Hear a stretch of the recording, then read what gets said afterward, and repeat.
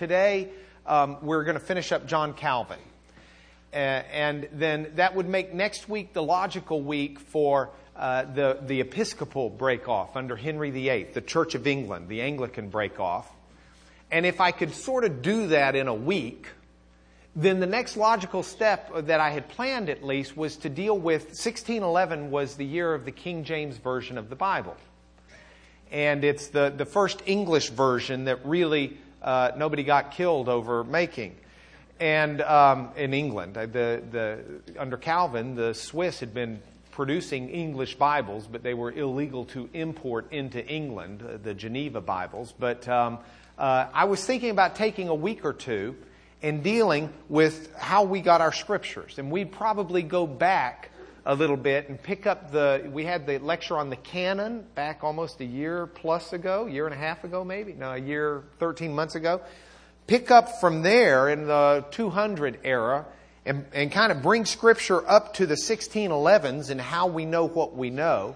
Look at the King James Version itself, where it was strong and where it was weak, and then go ahead and take advantage of that time to go through the additional years since and bring it up to date and talk about what Bibles we have and why we have so many translations and which ones are which and which are good and which are of a different slant and what's the difference between them and why do we need so many different translations. But the question is, I don't do that for like Big Attendance Sunday if that's mega boring. Okay? So how many of y'all would find that, well, I guess you won't raise your hand if I say, is that mega boring? How many of you would be encouraged to come on such a class? Is that an interesting subject? Okay, good. Then I expect that's what we'll be doing. And those of you who just raised your hand have no excuse to miss that day, regardless of how Lewis does with the announcements. Now, we are then kicking back into John Calvin. You've got a handout that's John Calvin Part 2, or as Steve Taylor said, it's John Calvin Redo, because I wasn't too pleased with last week's handout. So we have redone the handout, and I've tried to put Calvin's Institutes all together. I've got some friends here today. Leslie Stewart's a dear friend of mine that I worked with, and she worked with me for years before she moved to Austin, and her in-laws are here, and I welcome them, but they haven't been in this class before, so they're brand new. I see Joe Barnett, my childhood preacher, Doug Barnett, his son, and a childhood friend of mine. They've been in here a couple of times, but this is not where they regularly attend. Doug lives in Lubbock. And so I assume there are other visitors as well. And here's what you've done. You've just plopped into the 1530s in a history class that started in about 30 A.D. So you're about 1,500 years in the middle. And if this was a good TV show, I'd have previously on church history, and I could in 2 minutes bring you up to date in the 1500s. But it's not, and I can't, so I won't. So with that, fasten your seatbelt and welcome to the 1500s. In the 1500s, there was a growing literacy rate. You have paper production has taken off, and you can actually buy paper at a reasonable rate. The reason paper production took off is because in 1450, Gutenberg invented a printing press. So you could now readily access reading material. And when reading material is not so hard to come by, people will bother to learn how to read. If you've got nothing to read, there's really not much point in learning how to do it. But when there is material to read, all of a sudden, people want to learn how to do it. They want to access that material. It's not surprising. What happens, though, is the readers become ordinary people. Especially the middle class, which is arising as kind of a capitalistic economy is starting to grow in Europe. And so you've now got what in church lingo is called the laity. Those are the everyday people. Those are the people that are not clergy. They're not monastics. They don't go to monasteries. They're not nuns. They're not monks. They have no real training in the church beyond the attenders. We, with the exceptions of Lewis and Joe and a few others, we are laity here. because we are attenders. Well, the laity starts reading. And when the laity starts reading, one of the best books they start reading is the Bible, which is being printed. So the laity starts reading the Bible and they start saying, wait a minute. This is not what we've been taught. The church itself had fallen into, I don't know if disrepair is the right word, but maybe it is. The church had gotten to a point where a lot of the people who were running the church didn't really read that much themselves. They didn't really know what was going on. And they were teaching and administering a religious system that had just been handed down. Have you ever seen the kids play the game that's played to teach a point where they put the kids all in a circle and the teacher hands that first kid a secret, which the first kid whispers to the second, who whispers. The goal being by the time it gets back around and you see how different it is than what was said. Becky and I had a chance to go with Gracie yesterday to look at a college that Gracie's considering going to. And we're sitting there at lunch. And Gracie says to us, I don't remember what she said. Do you remember what she said? Gracie says something that neither one of us could understand.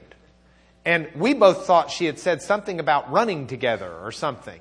And Becky says, what did you say? And she says, well, y'all want to run together? Well, what? You know, and we are definitely getting a little older and probably listened to too much loud music growing up, and we can't understand a word she's saying. And she's like, okay, do you speak English? I mean, what's the problem here? The words didn't seem right.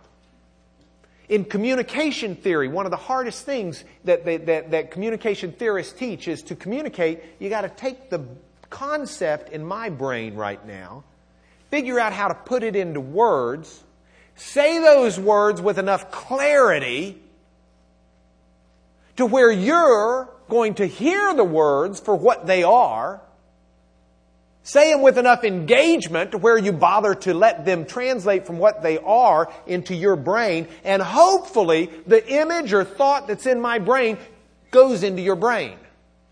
That's communication theory.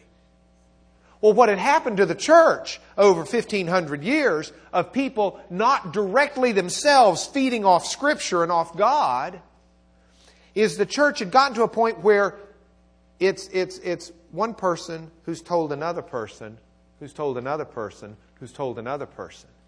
And then in the 1500s, you get people who get to see the original note. And they say, something's been lost in the translation. And so laity comes into conflict with the church. Now, this was especially happening in what's called the Holy Roman Empire. And at this point, the Holy Roman Empire is that only in name. Rome is just barely in the Holy Roman Empire. And it's not really the empire of the people of Rome. It's actually the German Empire at this point, because it's the German Gauls who have taken over the Roman Empire. But this red area in the PowerPoint is the Holy Roman Empire. And within that, the church is beginning to splinter. Luther, in the 1520s, has taken northern Germany into what's now called Lutheranism. And in the Swiss states, John Calvin has followed, he's moved from France over to Geneva, Switzerland. And in the 1500s, Geneva is the hot spot. I was laughing with Leslie this morning before church. It's so interesting to see how things move from generation to generation. I will tell you, to worship at a church like this, for me growing up, is somewhat of a renegade activity. Okay? It's just not what I grew up with. But it's interesting for our children, the renegade activity is to leave a church like this and go to something that's much more structured and higher church, which is what we've renegaded away from. And it's just so interesting to me the way things seem to go in a circle. Geneva was the hot spot. If you were the cutting edge, if you were the people who were really, walking the border, that's where you went. That was the happening place. That was the place where the new stuff was going around. If it had been the 1960s, they'd have had long hair. and snapped their fingers a lot and talked about what was groovy and cool. It was that type of a cutting-edge environment. And John Calvin and his people were people who were leading the church in a new direction.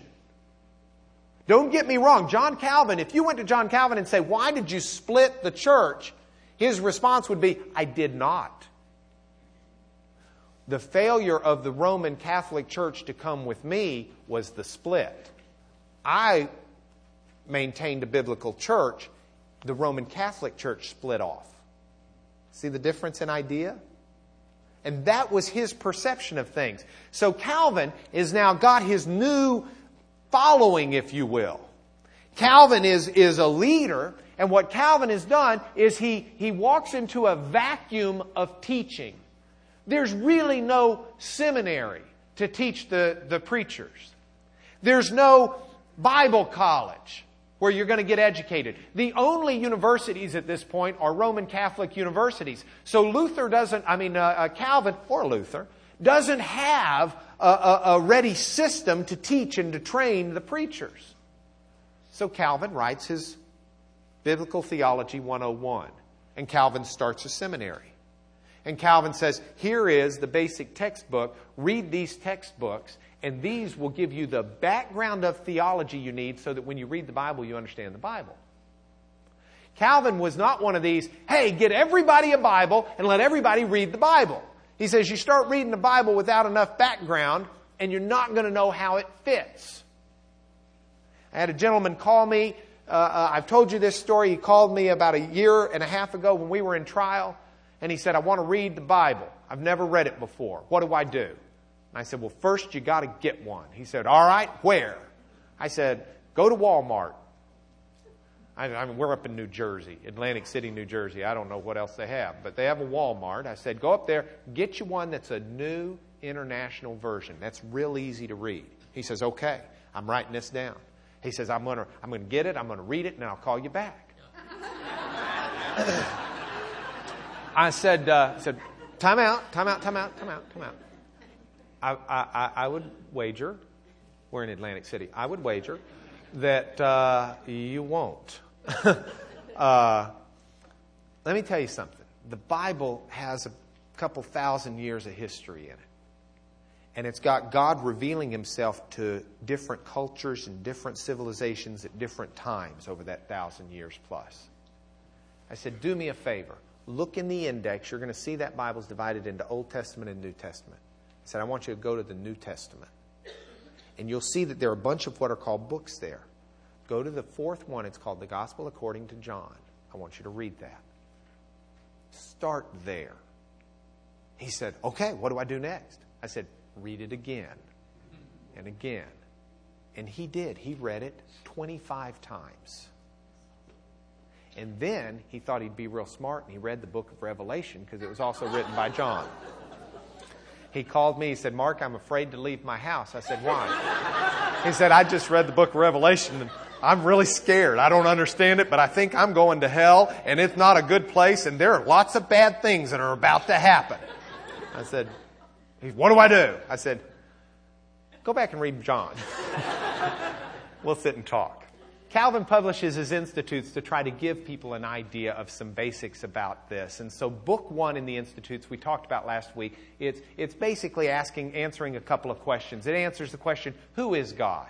And answers the question, who are we? And it answers the question, how do we know this is God? And how do we know this is who we are?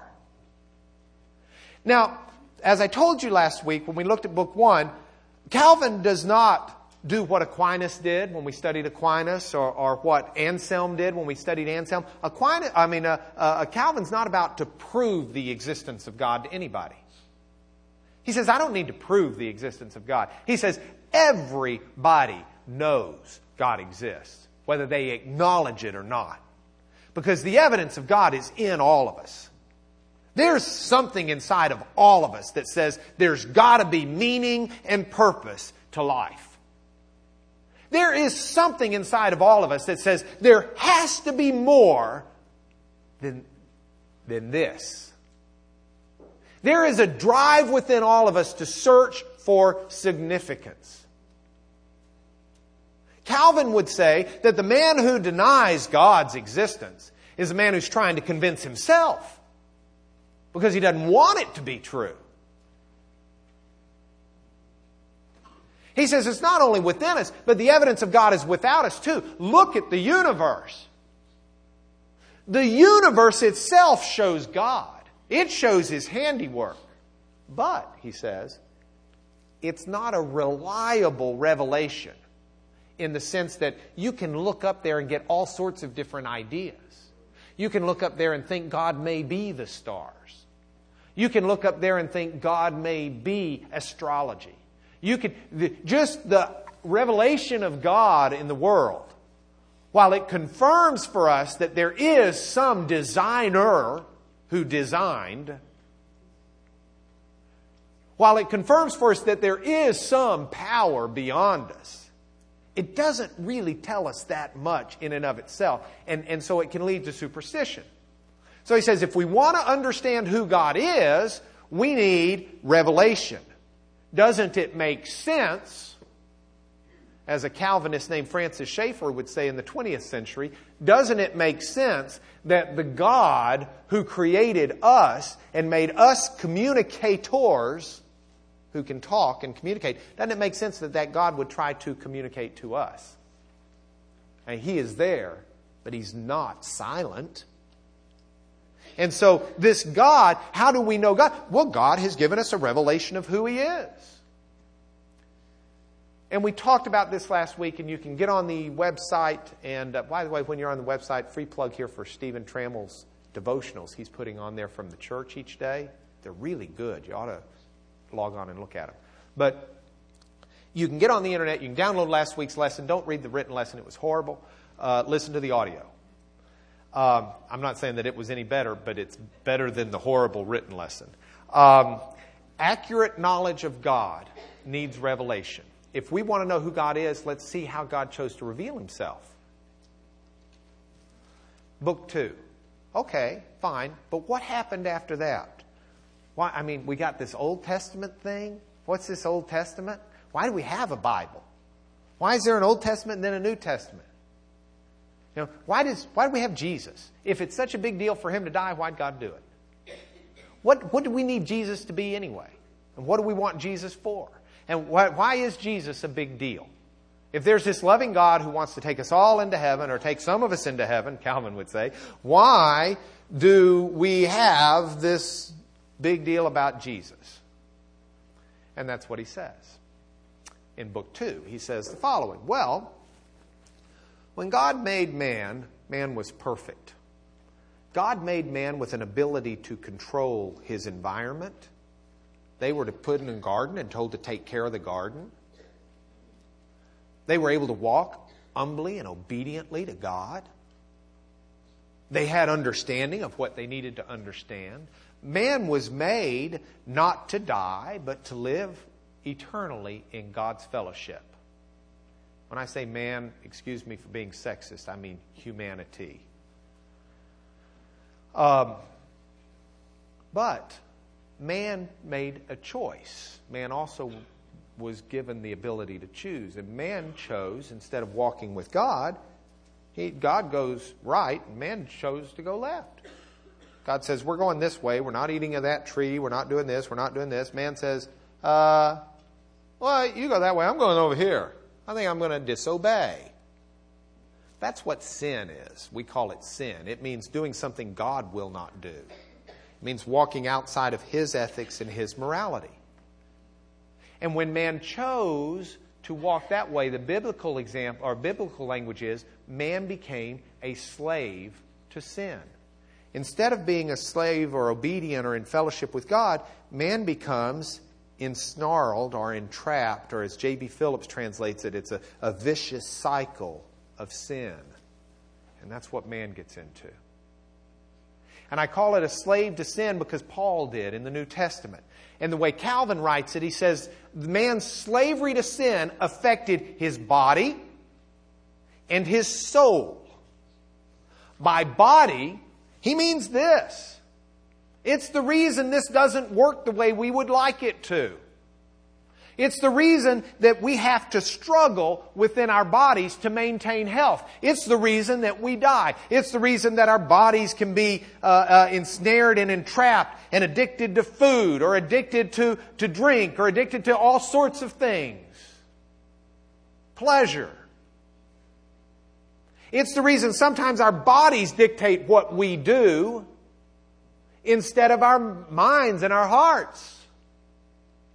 Ever find yourself doing something physically that you don't anymore think you ought to be doing than the man in the moon, but you're just doing it anyway? Paul talks about in Philippians people whose God is their appetite, because that's what rules their lives. And guilty, mea culpa, right here, many times. You know, that happens.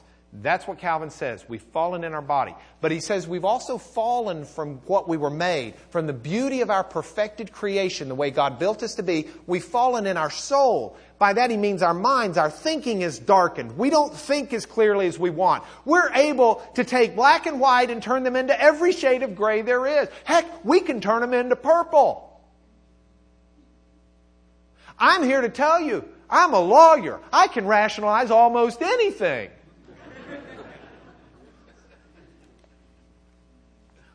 And willpower. Whew. Calvin says that's no longer what it was meant to be either. Paul said it this way: the very thing I want to do, I can't do. Over and over and over, I find it. I want to do it, I just can't do it. And the very thing I don't want to do, I find myself doing it. So Calvin says we are corrupted in this way. God didn't make us corrupt. God's not a bad creator. It wasn't a flawed design. It was a design of someone with free choice who chose the root of sin and slavery to sin. And so we're morally blinded. We don't know right from wrong. We're not just morally blinded. Calvin says this affects us in the way we perceive God too. For example, science. Science, according to Calvin, or mathematics, which he would include in science, or engineering. He says these are tools, medicine, these are tools that God has given us to grapple better with the fallen condition of our world. We have architecture and engineering know-how so that we can build shelter to help us live better. We have medicinal know-how, and God set up these rules of medicine so that we can combat some of the illness and fallenness of our bodies. God has put science out there at our disposal. It should be something that causes all of us to embrace science and praise God for it and use it for His purposes. But instead, we find ourselves caught in the test tube. And we use science to invalidate God. Because now all of a sudden we know more than superstition. They thought God was behind the healing. It wasn't God, it was an antibiotic. Well, who set up the system the antibiotics work in? Calvin says, you see God in this, but what mankind has done, while God made man in His image, Calvin says man has spent a lifetime trying to remake God in our image. And we've totally turned the creation upside down. He says, so why do we have an Old Testament? Well, God sent the law. Why did He send the law? So that Charlton Heston could get in that good movie? Moses. Maybe. No. He sent the law for a number of reasons, Calvin says. But the main reason is to show us who Jesus is. Because Jesus is the only one who's going to keep that law perfectly. Jesus is the only one who's not only going to keep the letter of the law, but will keep the spirit of the law. It's one thing to say don't commit adultery. It's a whole other thing to say don't look at a person with lust. It's one thing to say don't kill. It's a whole other thing to say don't hate. Or better yet, love your neighbor as yourself, even if your neighbor's your enemy.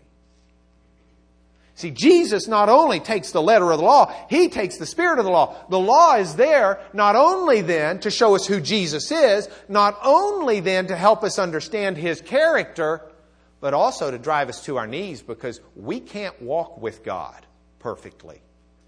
There's not any of us that can. You take the very best human and he's filthily polluted before God. You can't take someone who is a 100% pure entity, and you can take someone that's 99% pure, but they can't go with that 100% purity without that 100% changing. And God doesn't change. So God's got to do something with us because we are not there after the fall. So the law is sent for those reasons. Now, he says there's more reasons. He says the law was also sent to control society. So Hickman's got some reason to arrest the people who are doing something wrong. See, you got to have law because otherwise society's going rampant. And he lays all of this stuff out in his institutes. But you see how he's building Christian basics here? He says this is how we're led to Christ. And then Christ becomes three things. He is the prophet, the ultimate prophet. When it says Messiah, in Hebrew, Messiah means anointed. Do you know what the Greek word for Messiah is? Christ. Christos. Christ is not Jesus' last name. It's a reference to Jesus the anointed, Jesus the Christ, Jesus the Messiah.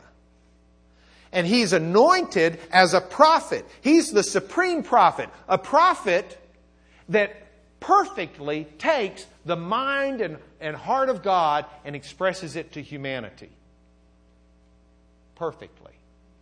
Jesus is not only the anointed and perfect prophet, He's the perfect priest.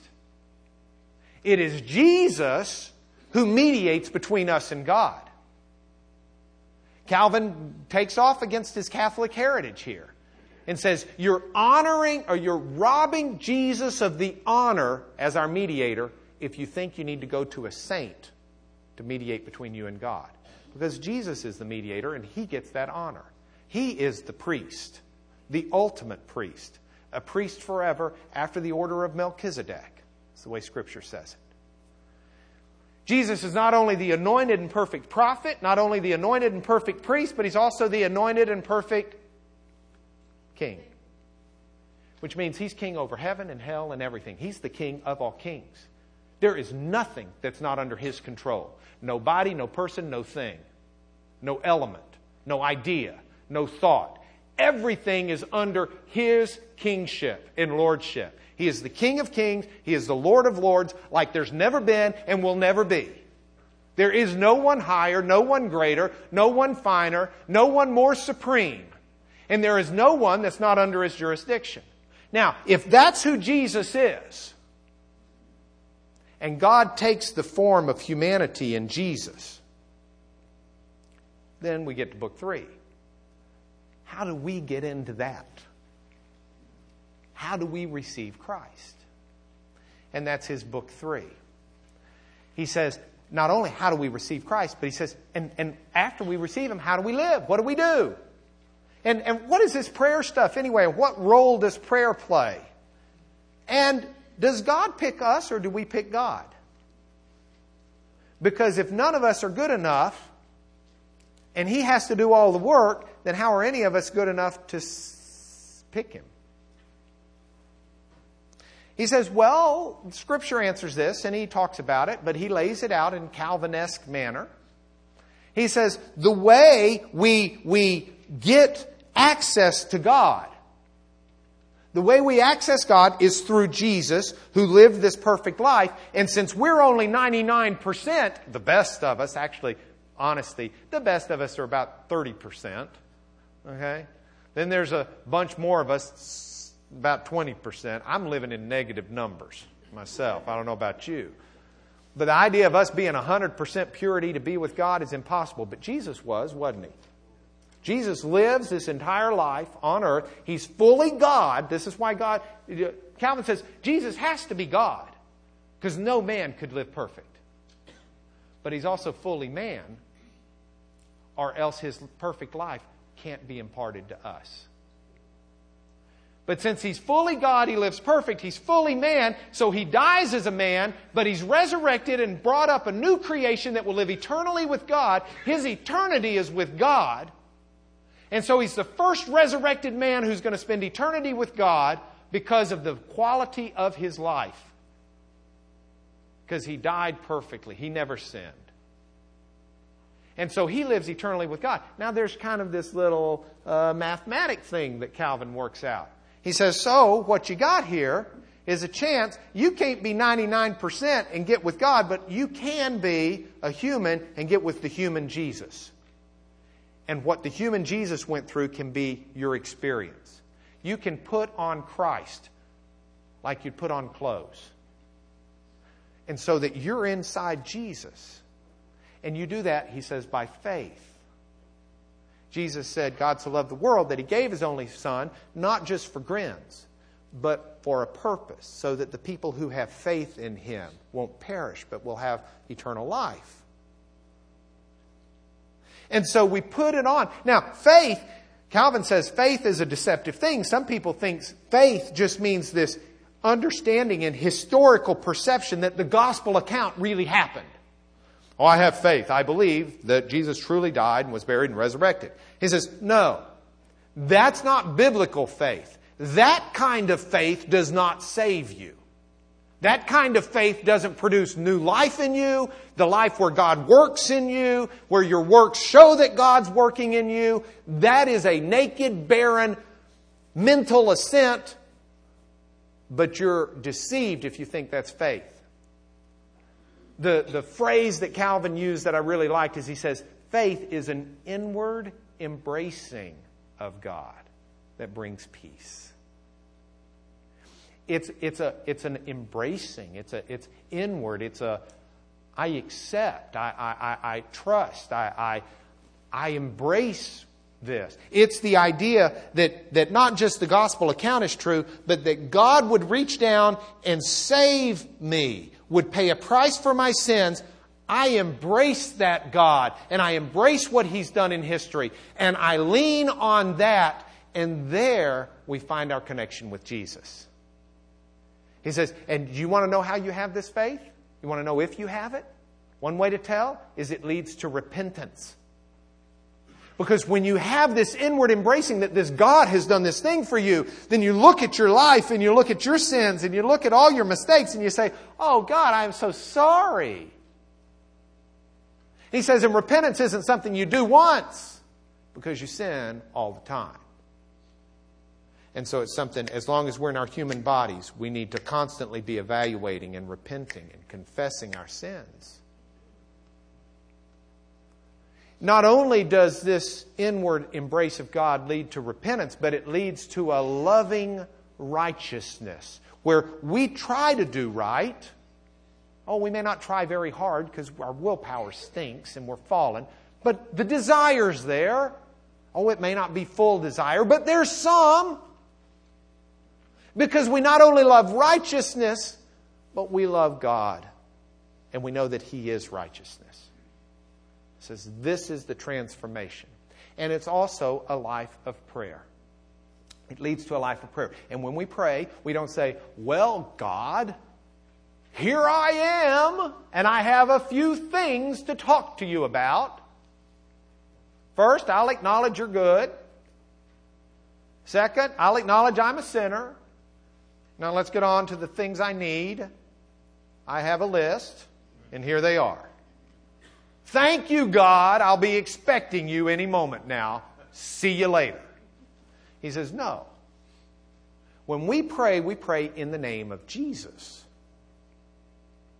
And by that, Calvin explains. He says, God, I talk to you right now through Jesus Christ as my mediator.